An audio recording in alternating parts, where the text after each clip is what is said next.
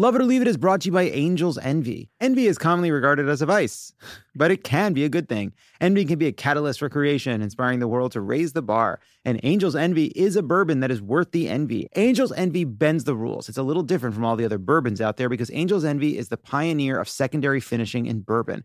Angel's Envy is finished in port barrels, which adds a layer of complexity to the whiskey and gives it a unique and approachable flavor. Plus, Angel's Envy is one of the first full-production urban distilleries in downtown Louisville. And whether it's for someone special or to bring to a housewarming party, Angel's Envy makes the perfect gift. These angels they have so much envy. With its unique bottle design, Angel's Envy bourbon finished in port barrels is sure to be the envy of any bar cart, too. Look for Angel's Envy bourbon finished in port barrels. Please drink responsibly. Copyright 2024, Angel's Envy, bottled by Louisville Distilling Company, Louisville, Kentucky.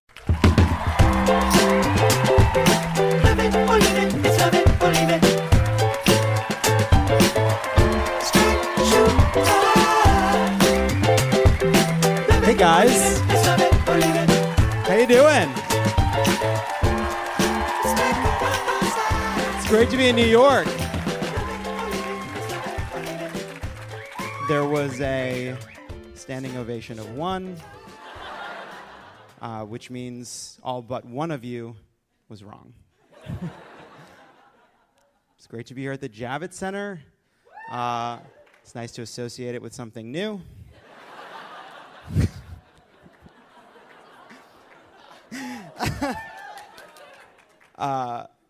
Speaking of, we have a very special episode of Pod Save America.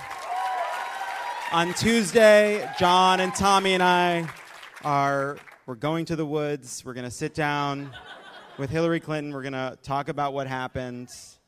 Also, to all of our listeners in Florida, stay safe because as this comes out tomorrow, Hurricane Irma is heading towards Florida. And finally, of course, if you like the show, rate the show, subscribe to the show, tell other people about it, you know?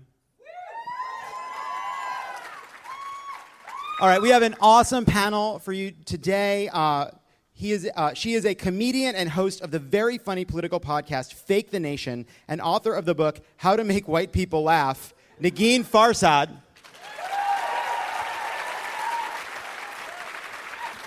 He is an up-and-coming comedian seen on Rolling Stone's 25 Under 25. Yuck. That sucks. And Split-Siders on the Verge. Please welcome Jaboukie Young-White.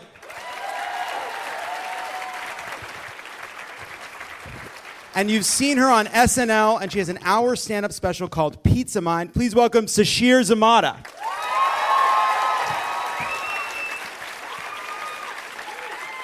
Hi. Thanks for coming. There are Sasheer heads here. I guess so. Sasheerites. I think someone screened Beyonce and they might be confused. How are you guys doing? Good. As good as you can, you know. You know, people tell me to have a brief conversation at the top where they can identify the voices with the names, and I've never figured out a way to do that. Negin, how are you?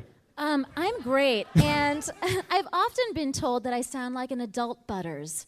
So if that helps the listener identify... That's something to keep in mind. Jaboukie, you're the guy that's not me, so people will get that, I think. Yep. Here I am, right here. I don't know, Identify it. There's a little bit of a similarity, though. I'm gonna try to match you. Just to shake it up a little bit. All right. I think we're kind of heading towards the middle. Yeah. It's good. I like this. I think that we could ride this frequency. I feel like me and Sasheer should go. All right, let's get into it. What a You want week. to hear my voice? Well, we already talked about the Sasheer heads. So I felt like we had gotten, but you know what? I'm sorry. No, it's fine. People know my voice. It is weird though. I've been in like supermarkets or other public spaces, and people like round the corner and be like, "I knew it was you because of your voice." Like they could hear my voice and know that I was shopping. That's weird. Let's get into it. What a week.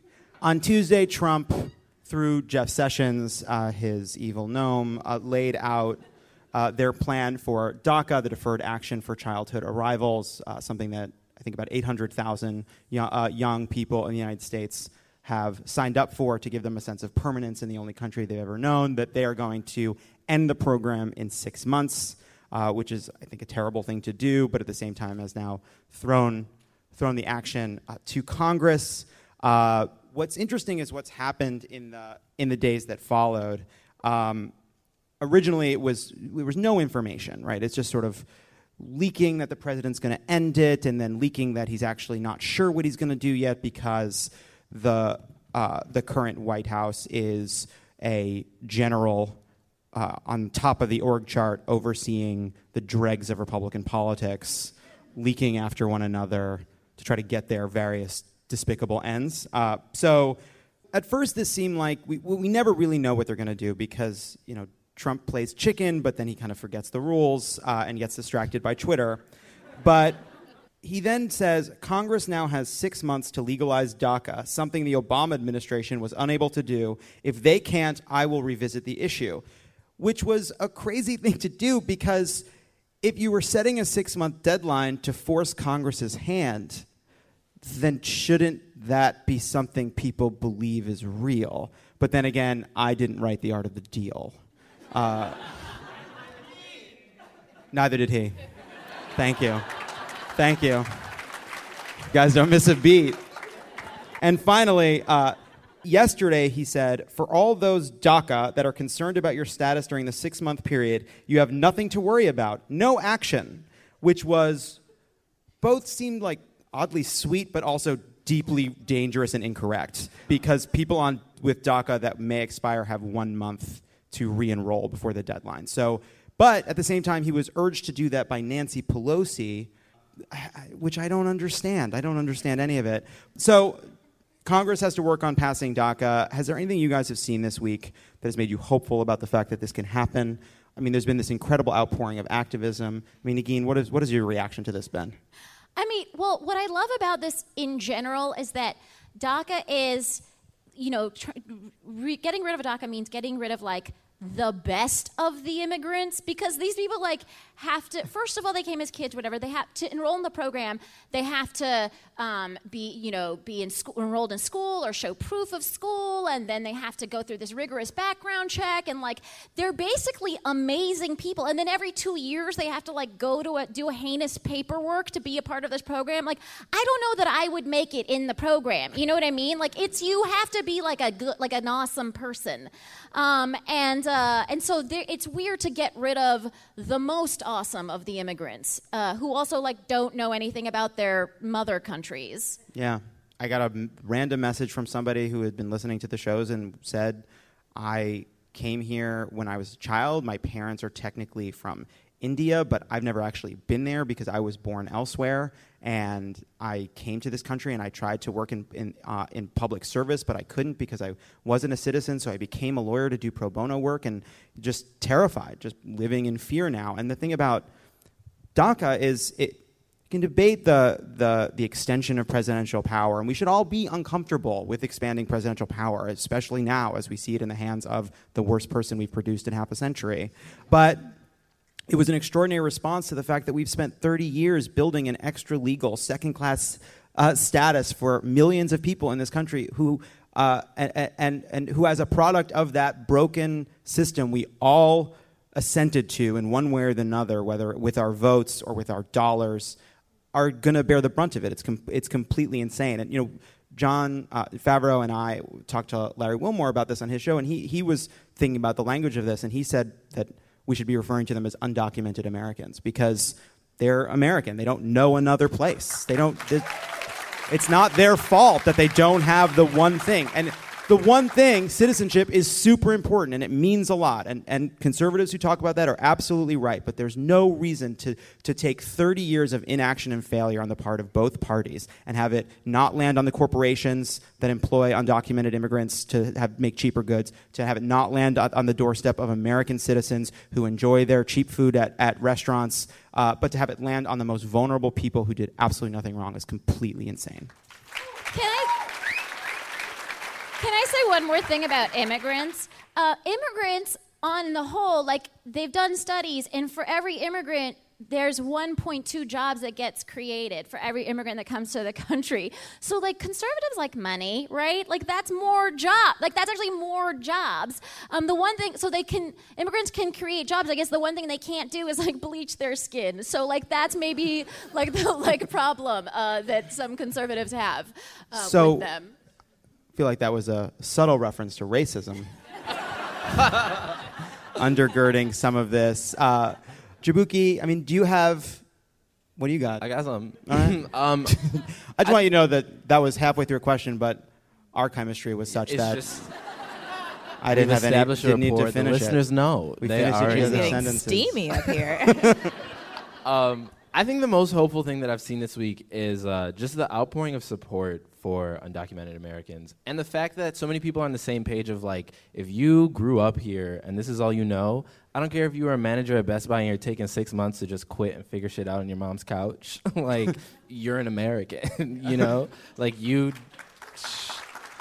shouldn't have to go somewhere that you're totally unfamiliar with. And I think that seeing that sentiment of seeing so many people on the same page is like, oh wait, there's actually a lot of sane people, more than I expected. So Yeah, and it's a reminder too that Trump is in many ways an outlier, but also a representative of a certain strain in the Republican Party, because on the one hand you see Republicans say, oh, we shouldn't do this, it should be a congressional matter, but then many of those same members of Congress, when they had the chance to vote, voted to end DACA because it was an Obama program, and Trump just gives voice to this darker impulse more explicitly. And there was this photo circulating of Jeff Sessions smiling before the announcement. And it was this deeply strange thing. You're going to the microphone to terrify 800,000 young people. You got a smile on your face because you got your way.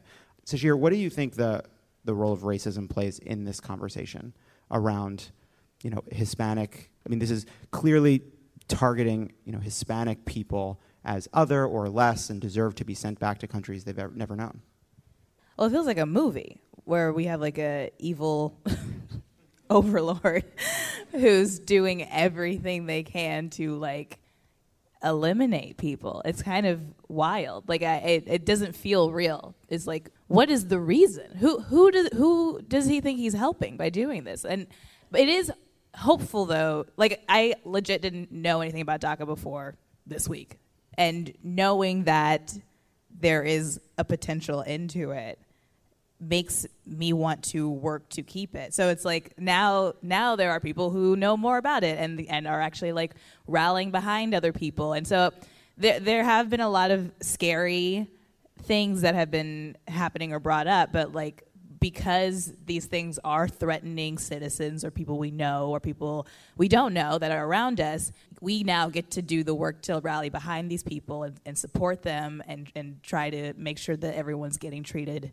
fairly. Yeah. And you can go to defenddaca.com. And also, by the way, there are these incredible young people, we can call them undocumented Americans, who have been protesting at the Hill and doing these hunger strikes, and it's inspiring, and it's a reminder that there's still plenty of good out there trying to fight back against this. So the hope has to be that we'll get to the debt ceiling and all that in these negotiations, but it seems like there really is hope that something can pass through Congress to help these kids, and obviously we all hope it does. Next, also happening is a series of historic hurricanes ravaging the Caribbean and Texas and now Florida. Texas is still dealing with the aftermath of Harvey, and now Irma has devastated islands in the Caribbean and is now likely going to hit Florida. Over 650,000 people have been instructed to leave their homes. And so again, if anyone's listening in Florida, stay safe. Do we think that this is finally going to wake people up who have not yet woken up to the reality of climate change? I mean, what do you think? No. Jaboukie's shaking. No. I mean, it was a couple weeks ago, I think Ann Coulter tweeted that it wasn't global warming, it was a lesbonic mayor that... Now, you're being causes so a unfair to hurricane. Ann Coulter because her point was that climate change and gay mayors are equally culpable Right. or equally not was it. culpable. So, I mean, look, Missed that nuance there. I missed that. and shame on you. Yeah, I don't think that. I think that the level of cognitive dissonance is already so high that we can't, as like an American society, back down off of this without coming up with some other, like, oh, it wasn't global warming. It was actually God changing the climate. That's what it was. But not global warming or climate change. It was God. Sashir, do you think this could wake people up or no? Do you disagree with that? I don't have hope for that. I mean, because a while ago Trump was like, if I spray hairspray in my house and all the windows are closed, how can that get in the environment? I was like, what? That's a person who's an adult. And I'm sure there are more people who think like that. I love that because, first of all, it is a reminder that Trump is like a mosquito trapped in amber in 1985. Because for him, the entire environmental movement, starting with like Silent Spring and the forging of the EPA and the Cuyahoga River catching fire and the ozone hole layer, boils down to, in 1994, hairspray got worse for a sec. And he remembers vividly that 2-year period when they made the cans worse and everybody was spritzing hairspray on themselves. And it was like they hadn't figured out how to do a non-CFC or whatever the fuck version that's still kind of sustained, that kind of whatever you'd call it, consistent. And now we've solved that problem because of amazing science. But there was that 1 year when like the ozone hole was going to get solved, but the hairspray was going to suck, and it did suck. Remember, everybody's like, and you're saying, that sucks. Trump remembers that, and it informed his politics 100%. And so when you talk about like carbon pollution, he's like, hairspray. Against. Sometimes and maybe I shouldn't be saying this out loud, but sometimes I think like our planet is like a body. Some bodies get diseases, and then the disease takes over the body and they die. I think we might be the disease that's killing this planet, and it eventually will die. Whoops. I just want to let you know that you do sound like Agent Smith from The Matrix, who was the villain in that film. Everything's meant to die. Look, I think what I take from that... but I think there's something... As human beings, we are very good at solving something right in front of us. But the second the problem is on the other side of a mountain or on the other side of a lake, or we can't see it, it gets much harder. There was a time where we just dumped our garbage into the ocean. And it was like, well, what's going to happen? It's the ocean. They'll take care of it. The ocean will fix it. And I think climate change is this perfect problem to exploit all of our weaknesses as human beings. I think because it's hard to see both the problem and it's hard to see the effects of the solution, and it's so diffuse, it's hard to not counteract that human desire to just fill the space, to use what we have and to take up all the resources. I mean, one of the things we have to do with climate change is we have to leave trillions of dollars, trillions and trillions and trillions of dollars worth of fossil fuels in the ground. And if one of us, we had a giant diamond buried in our yard, and they were like, please don't dig it up. I mean, you can. It's legal. It'll be awesome, but leave it there. Fuck you. It's a sick diamond. I'm gonna use that to buy stuff. And the thing that's scary is the fossil fuel companies that have access to that fossil fuel on the ground, their stock price assumes they'll take it out of there. So I think that there is truth to that like we are not constitutionally as human beings able to grapple with a problem like this. So, I think that is a reason to be somewhat pessimistic. But I think I'm hopeful about that people who actually lived it and experienced it, who may have been climate change deniers, are going to be like, well, maybe I'm still a climate change denier, but we're going to keep getting hurricanes. So like we can call them climate change or pistachios. You can call them whatever you want, but it's like these are going to happen. And so let's like, how are we going to live with it? And so then maybe when we're building cities, we won't look at a piece of swampland and be like, let's fill this in and build houses on, you know what I mean? Because like Mother Nature was like, guys, like I made the swamplands so to suck up the jizz from the hurricanes. Like that's, what are you guys doing? You know what I mean? You fucking idiots. She's got like a real potty mouth. Anyways, Mother Nature. But she sounds very cool. Just quoting her. But like and I think as we go forward with, you know, developing cities and rebuilding these cities, you know, we won't take away those natural hurricane jizz suckers that we have in the ground. Well said. One thing I've thought, just as it's a morbid thought, but Trump is not someone who is susceptible to subtlety, and perhaps Mar-a-Lago in the line of this storm will maybe wake him up to this. I don't know. I mean, he's so excited about how unprecedented all these storms are. He's tweeting constantly about how biggest ever. He's like very into it because as with all things, he's now a weather pundit. I mean, I thought one instructive moment was Rush Limbaugh telling everybody that Irma is being exaggerated because it's a liberal hoax to make us all worried about climate change, as he jumped in his Winnebago and drove the hell out of Florida because he was in the line of the storm. And I think that captures something, which is, I've said this before, but climate change doesn't care if you believe in it or not, you know? It's coming.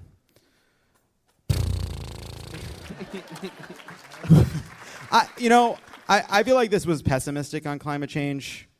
Chibuki. Oh, you were pessimistic too. Yeah, Fuck. I was pretty pessimistic. I think that the Mar-a-Lago is definitely a hope, though. For sure. If anything, I just don't have to see those news headlines anymore. So that's a positive. Yeah, I mean, it's going to be tough, though, because he does a lot of foreign policy down there. So I don't know where he's going to be able to do national security meetings with highly classified material with waiters that haven't been properly vetted if Mar-a-Lago does flood. But whatever. I also feel like that would be There's always Bedminster. As we always say here on Love It or Leave It, there's always Bedminster. Here's something hopeful. Oh, good. There are a lot of people who are doing really cool things to combat climate change. Like I read this thing about some child, maybe, I don't know, middle school, high school kid, who invented something that like cleans the ocean. It's like, it looks like an octagon or something, and it just like kind of absorbs all the garbage. And then I think it like pumps out other energy or something like that. Whoa. That's good. Yeah. No, you know what? That's exactly right. I'm glad you brought that up because, you know, even though Trump pulled us out of the Paris Climate Accord, we still as a country may meet its expectations because there are people doing good work. And all of a sudden, solar was supposed to get cheap, but it was never supposed to get this cheap. It's being exploited more and more and more. And even though climate change on the whole feels insurmountable, every single step we take does help us achieve it. So there is reason to be hopeful. Yeah. Let's not be pessimistic. You guys watched me go through something. And Whatever. I think people are doing things on a local level too. Yeah. Like, was it California that was like, we don't care if the country's not going with this Paris thing, we are, or something like? Or Yeah, and Jerry Brown, who I really like, was like, if they don't want to put up a satellite, I'll put up a satellite. This is California. The economy's bigger than France. We'll be fine. All right, let's move on to the other big development this week, and it actually does tie back to what we were talking about with DACA, which is on Wednesday, Trump announced that he was increasing the debt limit for 3 months to finance the government. It was a deal he made with Chuck Schumer and Nancy Pelosi in front of congressional Republicans who were furious, and I feel like they were about to say something, but then Ivanka did walk in the meeting. And Ivanka, though, and this is not like an unplanned thing, she seems to always wander in at like key moments. She's like wanders in like big interviews, and she wanders in when like Paul Ryan's about to be, but, and then she's just in, which I think is cool. So this was a deal that had has a 3-month extension to fund the government to to lift the debt ceiling and to include disaster relief for Harvey. And I would say there was a really good conversation about the details of this on Pod Save America on Thursday that John and Dan had, which I recommend. But the thing that I was thinking, so it's not that great a deal. It seems like Pelosi and Schumer were kind of bluffing. And he accepted the 3-month thing, and it seemed like he could have pushed back and got something better. But again, neither Trump nor I wrote the art of the deal. And it really reminded me of that Seinfeld where Kramer gets coffee spilled in his lap, and Jackie Child, they go to the coffee people, and the coffee people are like, all right, we're going to give him free coffee for life and $1 million. And they're like, Kramer, we'll give you free coffee for life. I'll take it. So that's what I was thinking about this whole time. Like, I feel like Schumer and Pelosi walked out of that meeting and gave each other such a shit-eating grin that I just wish, there's just no way to capture it. Like, maybe somebody could paint it, could imagine it. Because they walked in there with a 2 and a 7. And they came out with, they came out with a debt ceiling raise. Let's not go crazy. But still, more than what they should have. And all these Republicans on background are super pissed. And there was one that said basically that Trump handed Pelosi and Schumer a loaded gun on DACA and all this other stuff. So the president makes his first deal. Wait, but here's the thing, like, all of the coverage has been like, oh, Trump, the deal maker, made a deal, like, finally. But there was no deal that was made. They were just like, do you want to do 3 months and Harvey? And he's like, yeah. There's no, like, you know what I mean? Like, it is more complicated to haggle over a Persian rug at a bazaar than that conversation was. There was no deal. What is this deal? Like, idiot. He's an idiot. Yes, and it wasn't. Look, I've often said that I think that you can understand Trump by imagining that every moment he is trying to get a deal on marble countertops, and I think in this case he just got snowed. He got snowed. He got out negotiated by Schumer and Pelosi. How great is that? Nancy Pelosi, man. I love Nancy Pelosi. I do. She got a climate bill through the House. She got the healthcare bill through the House. She got a ton of stuff through the House. Nancy Pelosi's great. And I know, like, but she's a lightning rod. I don't care. I like her. She passed healthcare. Jaboukie, what do you got? I think that this is actually really inspiring. I think it just shows that he just likes to make any kind of deal. Like, you really just got to float it. I feel like the Democrats are kind of like kids who are like, no, I don't want to ask Mom. Like, you ask Mom. And then you ask, and Mom's like, yeah, go ahead. You're like, oh, wow, okay. Cool, let's run with this. So, yeah, that makes me really happy. And look, he'll still go back to being, he'll see the headlines on Fox and all the rest. But for now, I think it's a little bright spot. When we come back, the Russia stuff. Hey, don't go anywhere. There's more of Love It or Leave It coming up. Love It or Leave It is brought to you by WikiHole on Wondery. Do you know when Crystal Pepsi was discontinued, what was in Al Capone's vault, or which famous meteorologist is Lenny Kravitz's second cousin? If not, then you haven't spent enough time on Wikipedia, but that's okay because you can learn all about it on the new podcast WikiHole from Smartless Media. Discover the craziest rabbit holes on Wikipedia with host Darcy Carden and her favorite comedian friends as they bring the cyber frontier directly to your tympanic membrane. We love Darcy. Love Darcy. And if you listen to WikiHole, you learn that is the sciencey term for eardrum. WikiHole is a hyperlink roller coaster, starting out on one Wikipedia page and then going from link to link to link, careening through trivia, oddities, and unexpected connections until everyone wonders how the hell did we get here. Follow WikiHole on the Wondery app or wherever you get your podcasts. You can listen to WikiHole ad-free by joining Wondery Plus in the Wondery app or on Apple Podcasts. This show is sponsored by BetterHelp. What's the first thing you do if you had an extra hour in your day? Would you go for a run? Would you take a nap? Would you read a book? Would you show up for a friend? Maybe I'd hang out with a friend. I don't know if I would show up for a friend. Well, okay. Good to know. Good to know. A lot of us spend our lives wishing we had more time. Yeah, we do, but at the same time, then you check your screen time on your phone, and it's always like 6 hours a day. I feel there's a lot of people running around playing busy, you know? Yeah. If you're on your phone for 6 hours, you could be less busy. You could be less busy. Just put your phone down. I'm a guilty as anybody. That's what therapy's for, to help figure out these problems. Put down your phone for an hour during therapy. Yeah, you can't be on your phone during therapy. They hate it. But they can't stop you. It's your hour. Anyway, the point is everybody needs therapy. I need it. John needs it. Anyone else? Anybody else? No, that's it. Just That's the two of us just need the it. two of us. And if you're thinking of starting therapy, give BetterHelp a try. It's entirely online, designed to be convenient, flexible, and suited to your schedule. Just fill out a brief questionnaire to get matched with a licensed therapist and switch therapists anytime for no additional charge. Learn to make time for what makes you happy with BetterHelp. Visit betterhelp.com/loveit today to get 10% off your first month. That's BetterHelp, HELP.com/loveit. We're one of two countries that has a stupid debt ceiling. This is not like a thing that everybody does. It's like us and Denmark. I think it's Denmark. And like Denmark keeps it so high that nobody ever hits the ceiling or ever has to talk about it. It is so... Why do we have it? It's the dumbest thing ever. It is the stupidest fucking thing in the world. It's as if there's a ticking time bomb attached to our economy that ticks down all the time. And every 6 to 8 months or 2 years or 3 years, we have to remember to reset the clock. and everyone's like, let's get this thing off of there. And then the Republicans are like, no, we like it. Like, why do you like it? We use it to ask for other stuff. But you'll die too. We know it's stupid. But we pretend it's not, because we pretend to be crazy. Because somebody said Nixon did that once, and so we like it, and we do it. And it worked once, but then not again, but we're still hoping it'll work again. Like one time Obama was like, maybe they're crazy. And we're like, shit, yeah, tax cuts for the rich. And then he stopped caring, but we're still holding out.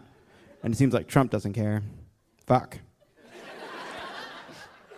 Now for a segment called The Russia Stuff. And it's a new segment. And basically, here's how it works. There's going to be a clock on that thing that says 2 minutes. And we're going to get 2 minutes to talk about all the Russia stuff. Because I don't know what we're supposed to say about it. There's nothing for us to really do. But it's interesting, and it seems very important. But it's playing out very slowly, and every day a new shoe drops. But then it feels like there's too many shoes. Like it's like we keep waiting for the other shoe to drop, and it's like, how can it drop? The pile of shoes has risen to the place where the shoes drop from. So then there's a backup of shoes in the shoe drop machine. Well, let's start the timer.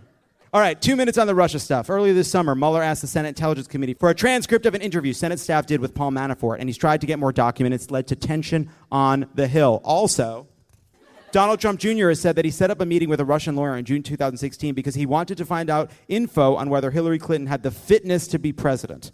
Of course, the fitness to be president and adopt people from Russia, which was, of course, the first explanation for the meeting. And finally, Facebook has apparently sold $100,000 worth of political ads to fake Russian accounts, and there are some reports that say that those ads maybe reached 24 to maybe 70 million Americans.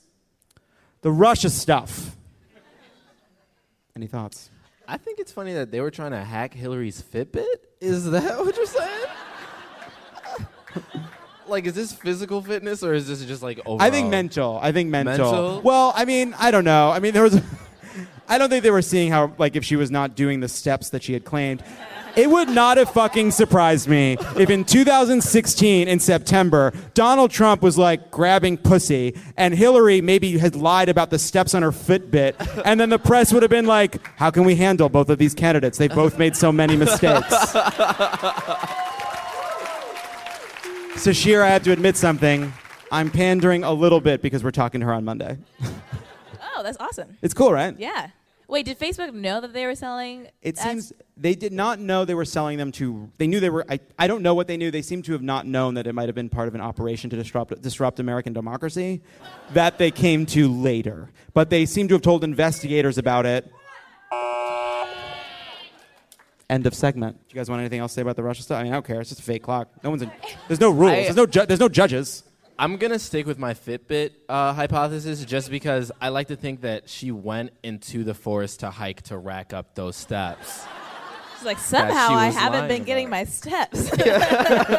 She's like, am I going crazy? I feel as though my Fitbit has been hacked. You're like, then her Fitbit is like, you've walked enough today. What? Sit down. Sit down, Kent. Do not go to Wisconsin. It's unnecessary. It's unnecessary. Now for a segment called OK Stop. Here's how it works. We roll a clip, and then we say, OK, stop. Now, usually we can see the screen. However, today we cannot. And it's Lou Dobbs, so what we're not going to be able to see on stage is kind of an old person who's lost his way, trying to sort of grab for some relevance in the world by making an absolutely bonkers argument. And as we go, we'll pause it and we'll talk about it. Let's roll the clip. A few thoughts now on the death of a rhino. Nothing to lament here. We're just examining politics in 2017. I'm talking about Speaker Paul Ryan and his obsequious deference to corporate lobbyists, his unbridled hostility toward President Trump. The president, stop. not a He was flipping through the thesaurus for that one. Unbridled. Yeah, I feel the pages burning. That was a lot. I love that. I love the idea that, Paul Ryan, this fake Republican. I mean, look, I'm not a fan of Paul Ryan, but, he's a Republican. He's a pretty good Republican. Yeah. He's a right-wing Speaker of the House who proposed privatizing Medicare and Social Security. That's on the mark, right? That's a bullseye. The other thing about that clip is that he makes it sound like Paul Ryan has a personality. You know what I mean? He attributes all this shit to Paul Ryan. And I'm most of the time when Paul Ryan opens his mouth, I want to take a nap. That's mostly how I view. And it's just funny to me that he's got all of this, this rage for a guy that doesn't, evoke anything. And he's just getting started. Let's hear some more Lou Dobbs. only took Rhino Ryan to the woodshed, but eliminated any need for any Republican to ever pretend again that Ryan is a real Republican in any way, or that any Rhino has a political future after Mr. Trump simply booted the hapless fool of a speaker out of the way of those trying to get the nation's business done. Okay, stop. This really is something. That is Republicans catching a ride on a tiger and then being thrown from the tiger and eaten by Lou Dobbs. Let's keep in mind what he's talking about. There was a meeting, bipartisan meeting. Democrats made their first initial offer, which was $500,000 below list. And right about Paul Ryan was I think we could get more. Trump was I'll take it. And that's this reality. Paul Ryan was just a guy sitting in a room until Ivanka walked in. And now he's a rhino and he's not a real Republican because, also, by the way, anyone who says Mr. Trump, that's bad. You can tell. You can tell you're not dealing with somebody who's on the level. Let's keep rolling the clip, I guess. Ryan just this morning talking about a proposal tying Harvey funding to an increase in the debt ceiling. What the leaders you just described proposed is unworkable. I think that's ridiculous and disgraceful that they want to play politics with the debt ceiling at this moment. I think that's a ridiculous idea. Okay, stop. I hope that not the heart of the clip, but holy shit, what a hypocrite Paul Ryan is. That guy played so much politics with the debt ceiling when Barack Obama was president. They held, the debt ceiling is playing, it's holding a gun to your own head, but he did it. And he was very much a part of it. So let's not lose sight of who Paul Ryan is. He needed a thesaurus because he said ridiculous 6 times. It's just ridiculous. It's just ridiculous. Ridiculous, ridiculous. Ridiculous, ridiculous, Paul Ryan. Paul Ryan the Rhino. Again, Republican in name only. Paul Ryan. That's the thing. It really is how much damage Fox does on a daily basis.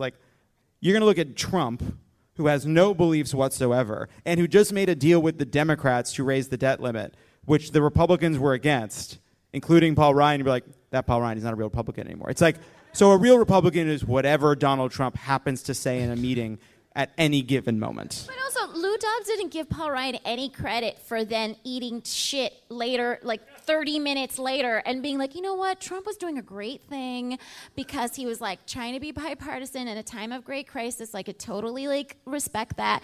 And he totally, he ate the shit that he was supposed to eat, and he got no credit. Yeah, that's true. Although maybe part of it is that we've all, as a society, gotten quite used to seeing Paul Ryan just eat shit. That he has been eating shit since he attacked Donald Trump and then undid his attack and then campaigned with Donald Trump. He's in the middle of a pretty long-running shit-eating contest. they don't mean that. They did mean that. And it wasn't so ridiculous, it turns out, because within just a few hours, President Trump reached a deal with the Democrats to raise the debt limit to fund the government until mid-December while providing funds for Harvey relief. Deal done. President Trump also clearing the way for tax reform while he was at it. Contrast Ryan's inane insults, his obstinance, and subversion of President Trump to the behavior and the rhetoric of Democratic leadership of late. They've calmed themselves. Stop. In a weird way, I sort of relate to Paul Ryan in this situation, just because I feel like this dynamic is sort of like trying to prove how black you are at the same time. And like no matter what you do, it's never enough. And Paul Ryan is like, no, guys, I try to take free lunch away from kids. Like, I swear I'm a Republican. Like, leave me alone, please. I like how he said at the end there, like, Democrats have become calm or something. What did he say? He said something they've calmed down, the Democrats. They're just doing, I don't know. It's just like, I'm like, why are you, Democrats are calm because this week we didn't have to be like, why are there so many neo-Nazis here? Like, is that why we've calmed down? Like, right. We didn't have to say that today? Like, right, it's like, yeah, I guess it's been 3 weeks since Donald Trump called white supremacists fine people. I can't believe that was just 3 weeks ago. A lot happens. Neo-Nazis make the time go by. As we always say here on Love It or Leave It. Time flies when you're watching the return of some of the darkest forces in American history. Let's finish out the clip. They've been far more conciliatory in their rhetoric over recent weeks, and now Ryan is fully exposed to the nation. His Congress, one that has accomplished next to nothing this year. Nothing in Paul Ryan's nearly 2-year tenure as a speaker has been done. But like, that's tough. True. That's also true. Lou Dobbs has a point. There's been a lot of shitty people having a point. Like Trump saying in the meeting that the debt ceiling is something we should get rid of. Trump has a point. Any final thoughts to wrap up this wonderful clip of Lou Dobbs losing the plot and then finding it briefly at the end? I just will probably never watch a Lou Dobbs clip again unless I'm forced to, like I was today.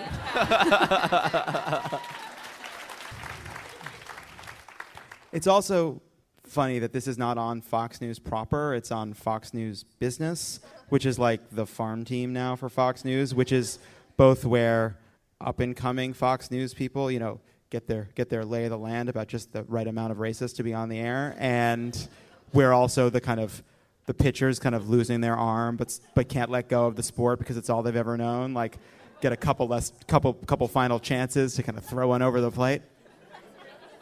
I just made you sympathetic to Lou Dobbs.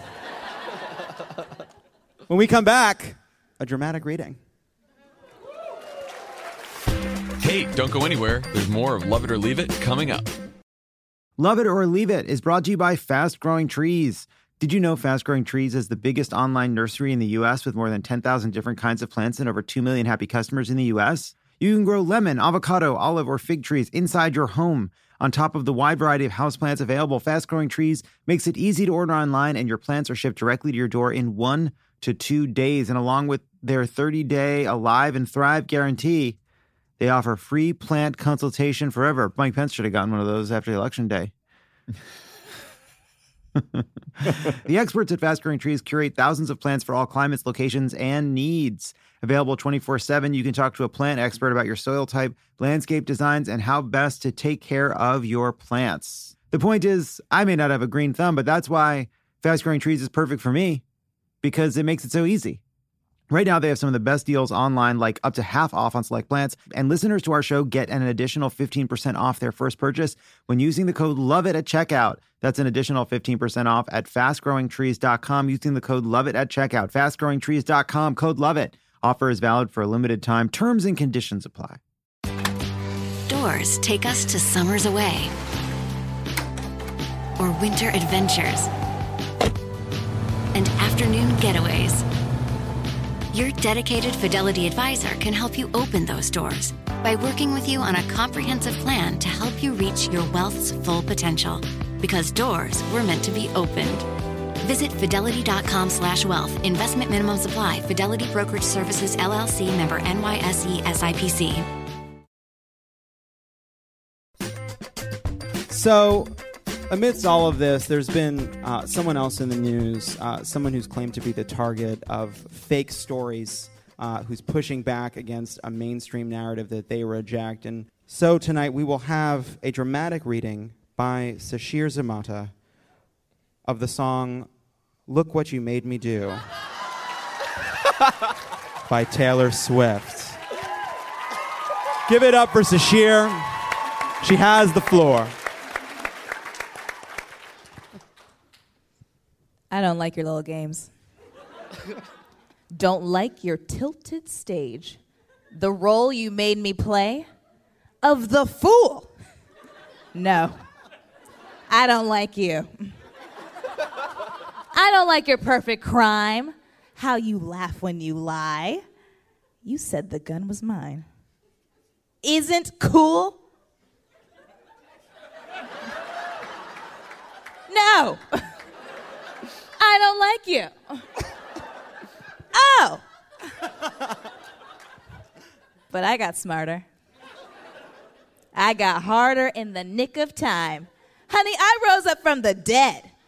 I do it all the time. I've got a list of names, and yours is in red, underlined. I check it once, and then I check it twice. Oh.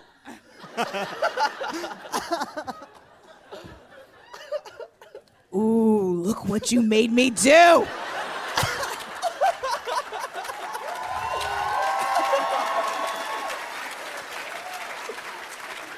Look what you made me do.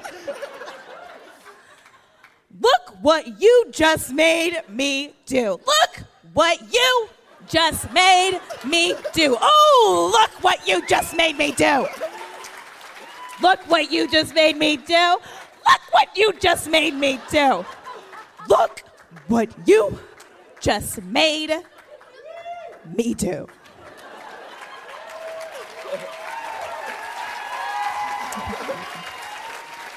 Give it up for Sasheer Zamata.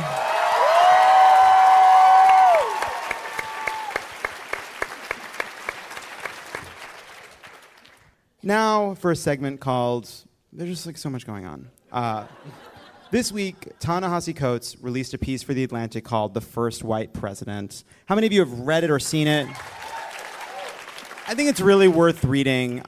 It's basically about the role of white supremacy in the election of Donald Trump, and I found it to be fascinating. And a lot of it to me is about the story we tell about why Trump won. I think it's really important because we need to understand why this happened. And so one of the points he makes that I thought was really important is he notes that there's been this conversation about the white working class. But what was interesting is he points out that it wasn't just the white working class that voted for Donald Trump, that the most predictive thing about the election is white people that were working class, college degree, no college degree, higher income, middle income, lower income, that white women, white men, young white people, older white people, that whiteness was the predictor, not working class status. And I found myself thinking that it's amazing how that fact, which has been repeated over and over again, kind of just bounces off our politics but doesn't stick to it. Even for me, I was like thinking about how many times I've talked about it, and that somehow we take all that information and it gets translated into this mysterious working class voter. I don't know, what was your reaction to the story?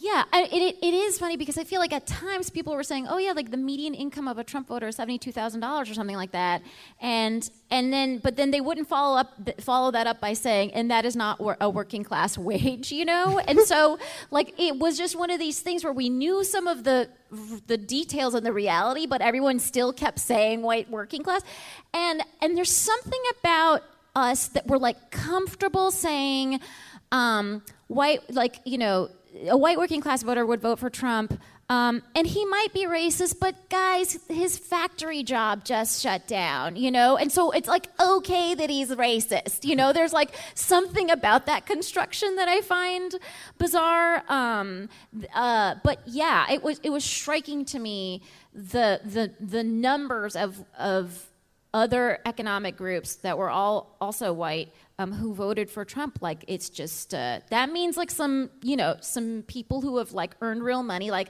doctors and lawyers, and and have done some shit with their lives, entrepreneurs, have like voted for this guy, and it's just actually more upsetting, I think, somehow. Yeah, I think Trump made it clear when he was campaigning, like, who he was supporting. So, like, we think of working class people because, like, he said things like, I'll bring back coal, I'll bring jobs back to your town, and this and that. But then he also was making it clear at the same time who he does not support. And I think that connected to a lot of people, too, where they were like, I also hate women. All right. I also don't like gay people, or whatever the thing is. And they're like, well, I mean, I don't give a shit about Cole, but I care about the other stuff he's saying, and then that's why I'll vote for him. He's got my vote. Or even the people who are like, oh, Hillary's too left, like which is insane. but like, oh, if she supports gay people, she supports women's health, which should be normal things. But I can't get on board with that. Oh man, it's like discouraging as I say it. Yeah. First off, it was so juicy. It was so good because it confirmed so many things that I've experienced so many times of like having so many like Brooklyn white friends who are like, it's just like all the lower middle class like white voters and my grandpa and my dad and my mom and my brother and my cousin. But it's just like, really, if we focused on like North Carolina, I think, like just totally diverting it while like just being blind to their surroundings. So it was great to not feel gaslit for once and have that just be like brought up and actually discussed. Because really, Trump winning was like a white thing. Like white people did that. It wasn't like Bernie voters or like Jill Stein voters or people who didn't vote. It was white people who voted for Trump. Like, right. That's what did it. That and the Electoral College. True. Yeah. Yeah, I mean, the other thing, it was that it's sort of clarifying to see it laid out that way. And the other point just about the fact that the two sides of the way in which Obama leads to Trump, that Obama represents this achievement of someone who works twice as hard, and Trump represents this achievement of someone who had no business being there, which is why in the piece he refers to him as the first white president, because he is both a reaction to the first black president and someone who exemplifies sort of all the flaws of white supremacy at once, not just the racism at the core of it, but also just the advantages and the things that don't stick. Racism, sexism, misogyny, homophobia. Also in the article, he straight up, when he was laying out, like, he's the first white president, he's like also the first president to say, my daughter's bangable or whatever, my daughter's a piece of ass. It's like a piece of ass. It's so, like, this past week, he was like, I wasn't going to bring Ivanka, but then she said, Daddy, can I come? And, I like that. She called me Dad. Like, you've listened to too much Lana Del Rey. Like, you really got to pull it back. They're the Lannisters.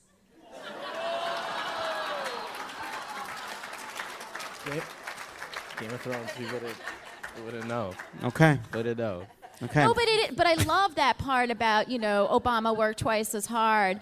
And because it was almost like whiteness was like, oh, you think you're allowed to have a black president? How about we're going to just run a sentient piece of garbage as president and he'll win, And then it happened. So it was like the entire presidency is like this reaction to this thing that we did achieve, and sad. Yeah, no, what we've talked about, that it's going to be hard to explain to children that Trump came after Obama. It doesn't make sense. It's like, no, that can't be right, they'll say on the moon. I mean, this has been in the works for so long. This is not like all of a sudden we have racist people or we have people who don't care about the future for their children, or like this has been building, and a lot of people felt like, finally someone who's saying what I want to say, someone who connects with what I want, who doesn't give a shit about other people. They only care about me and what I want. And now we can hear those voices. So now other people who have been complacent, a little sleepy for a very long time because we felt comfortable, because we were like, oh, everything's great. We're progressing. This is good.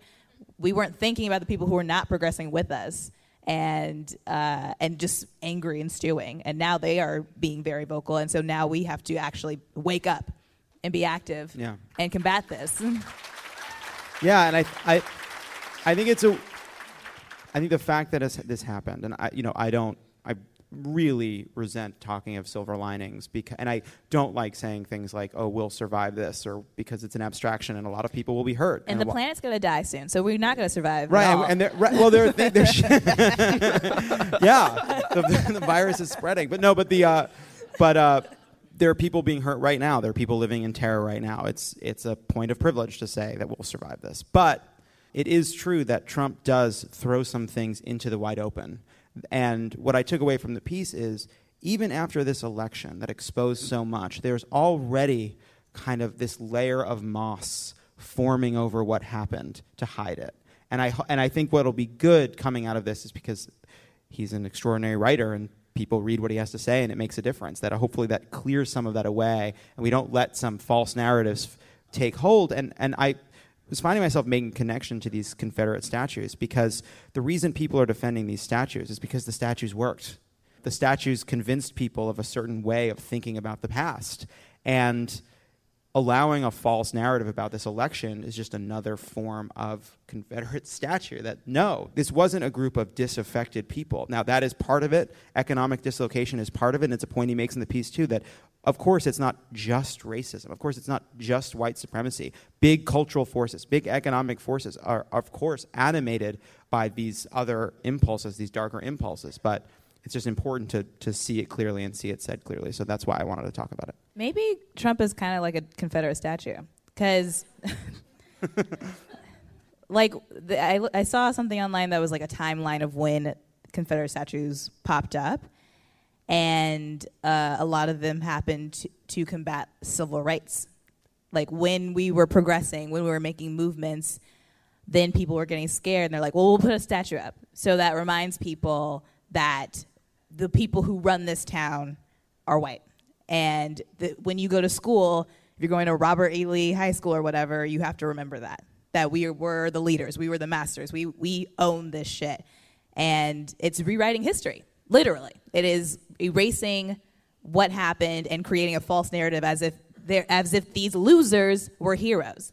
And that's kind of what's happening now, where it's like we have propelled someone so high in our government as if they deserved to be there when he did not do the work to get there. But it's like just to erase the progress that we had made. Yeah, because we were getting a little cocky, you know what I mean? Like, we were like, we've got a black president.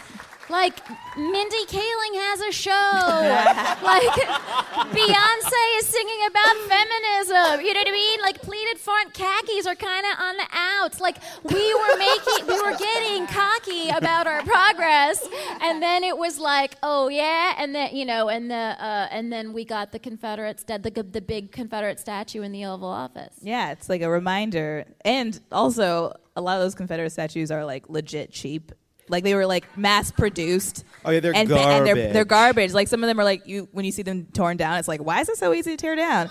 It's like actually, protesters haven't done as much damage as the rain. I'll close only by saying that I went to Waltz Whitman Elementary School, which is named after a gay nurse and poet, and I feel very lucky about that. Wow. When we come back, the rant wheel. Don't go anywhere. This is Love It or Leave It, and there's more on the way. Disney Plus and Hulu are better together in the Disney Bundle with new movies and series. On Disney Plus, experience the full Taylor Swift The Eras Tour, Taylor's version, with new main show performances and acoustic collection. On Hulu, follow the fantastical evolution of Bella Baxter, played by Emma Stone in the award-winning film Poor Things.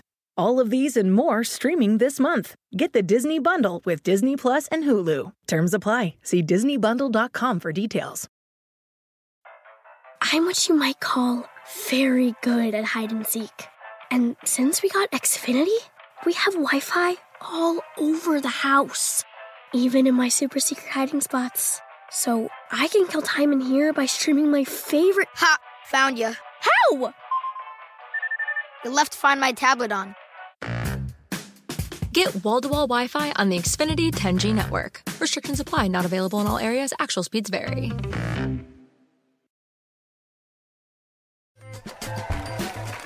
Now for the rant wheel. You know how it works. We spin the wheel. We rant about whatever it lands on. That's how it works. This week on the wheel, we have Fascination with Royals, the Suicide Squad sequel, All Food is Bland. That was a rec from the panel. Taking Uber and Lyft in NYC. We have the End of Summer, Equifax. I hope it lands there. The New York City subways and audience suggestion. Now, this is an exciting day for the rant wheel because you guys can see it, but we cannot. And so when it lands, you're going to tell us professionally. Let's spin the wheel.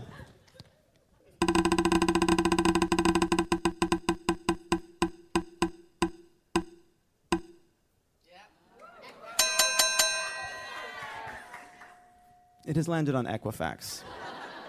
How many of you saw this story in the past day or two? So they have lost the data. Well, they've been breached, and there's been compromise of about 143 million customers. We're not Equifax customers. None of us ever went to the Equifax store and said, "Here, take our private information and then put it under a trash can lid and hope nobody knocks it the fuck over." Assholes.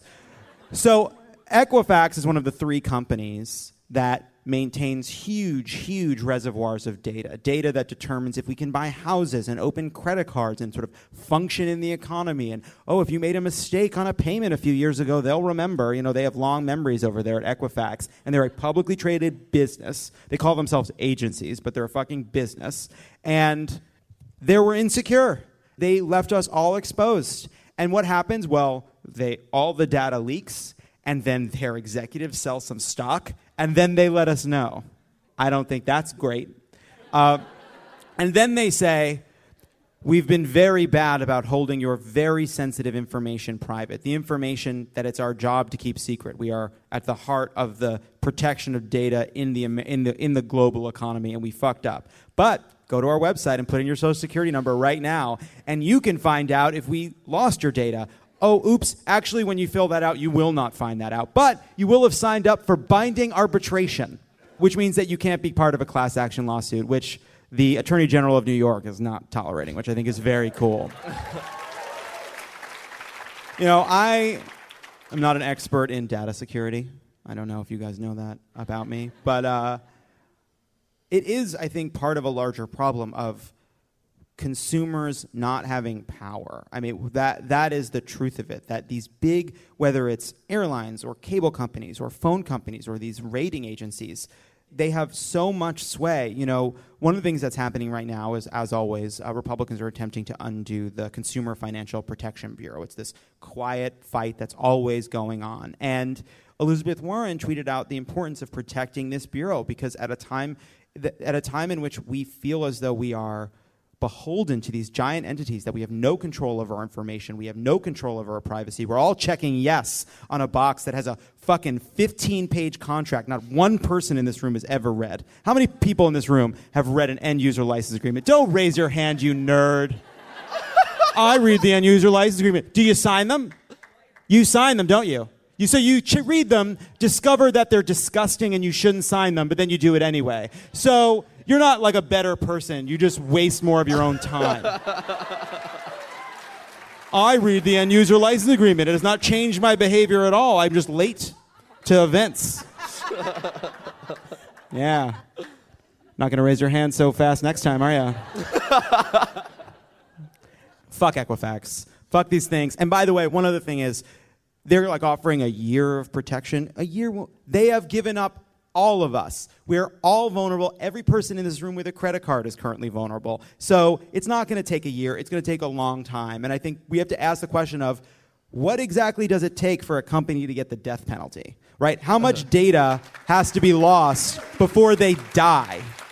And I think if a company says, we're in charge of all the information, and then they fail to protect it properly, there should be a big red button we press, and that company goes away. I don't know who's in charge of the button. There's some constitutional issues around the button. There's probably going to have to be a trial before the button is pressed. And it's not actually killing any people, if that wasn't clear. It's like, corporations aren't people, so they'll get the death penalty, which really just means somebody signs a thing and then, I don't know, a stock price, it goes unlisted, which is less satisfying. End of rant. Let's spin it again.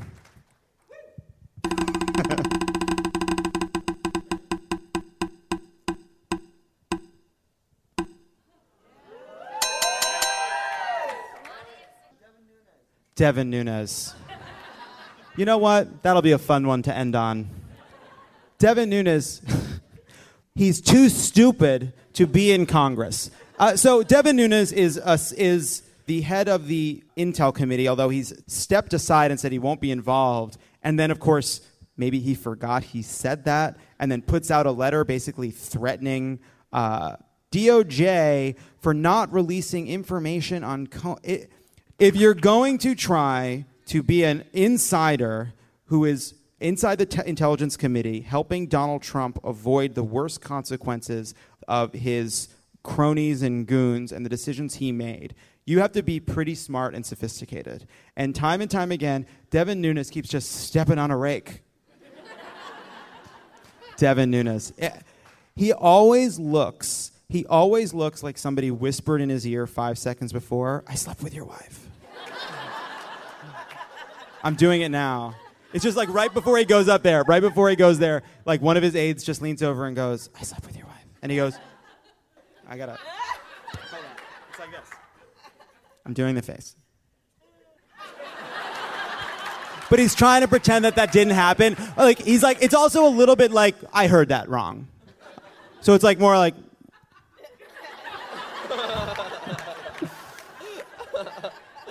it's great to do face stuff in a podcast. Do you guys have anything you want to talk about? Anything you want to plug? I'm working on being a better listener, a better friend. All around better person. Follow me on Twitter. Follow him on Twitter. Follow Jabuki on Twitter. He's really funny. What's your handle? @Jabuki. @Jabuki. JABOUKIE. Nagin, what do you got? You guys should totally subscribe to Fake the Nation. They say, if you like Love It or Leave It, you'll love Fake the Nation. They say that all the time. I say it. Political comedy podcast. So you guys would like it. And also buy my book, How to Make White People Laugh, and follow me on the Twitters. I'm still trying to figure it out, honestly. How do I make white people laugh? Nah, I've cracked it. Sashir? Yes, I have a special called Pizza Mind. It's on CISO, and the audio's on iTunes and Spotify and other places you can listen to things. And I do shows all over. I try to tweet about it. My Twitter is @TheSheerTruth, THE Sheer Truth. It's also my Instagram. I have awesome pictures, so you can check those out. And your fans could be sheer truthers. Whoa, I never even thought about that. That's fun. That's kind of fun. Do you guys want to be the sheer truthers? That's cool. Let's give it up for Nagin Farsad, Jabuki Young-White, Shashir Zamata. This was so fun. Thank you guys so much. Thank you. That was great.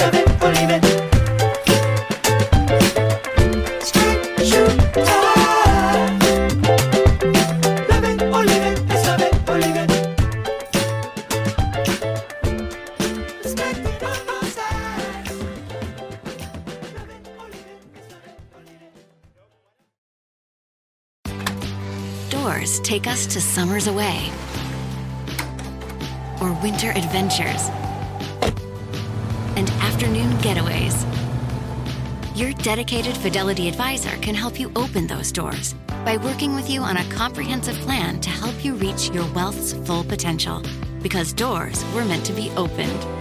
Visit fidelity.com/wealth. Investment minimum supply. Fidelity Brokerage Services, LLC, member NYSE SIPC. I'm what you might call very good at hide and seek. And since we got Xfinity, we have Wi-Fi all over the house, even in my super secret hiding spots. So I can kill time in here by streaming my favorite... Ha! Found you. How? You left Find My tablet on. Get wall-to-wall Wi-Fi on the Xfinity 10G network. Restrictions apply. Not available in all areas. Actual speeds vary.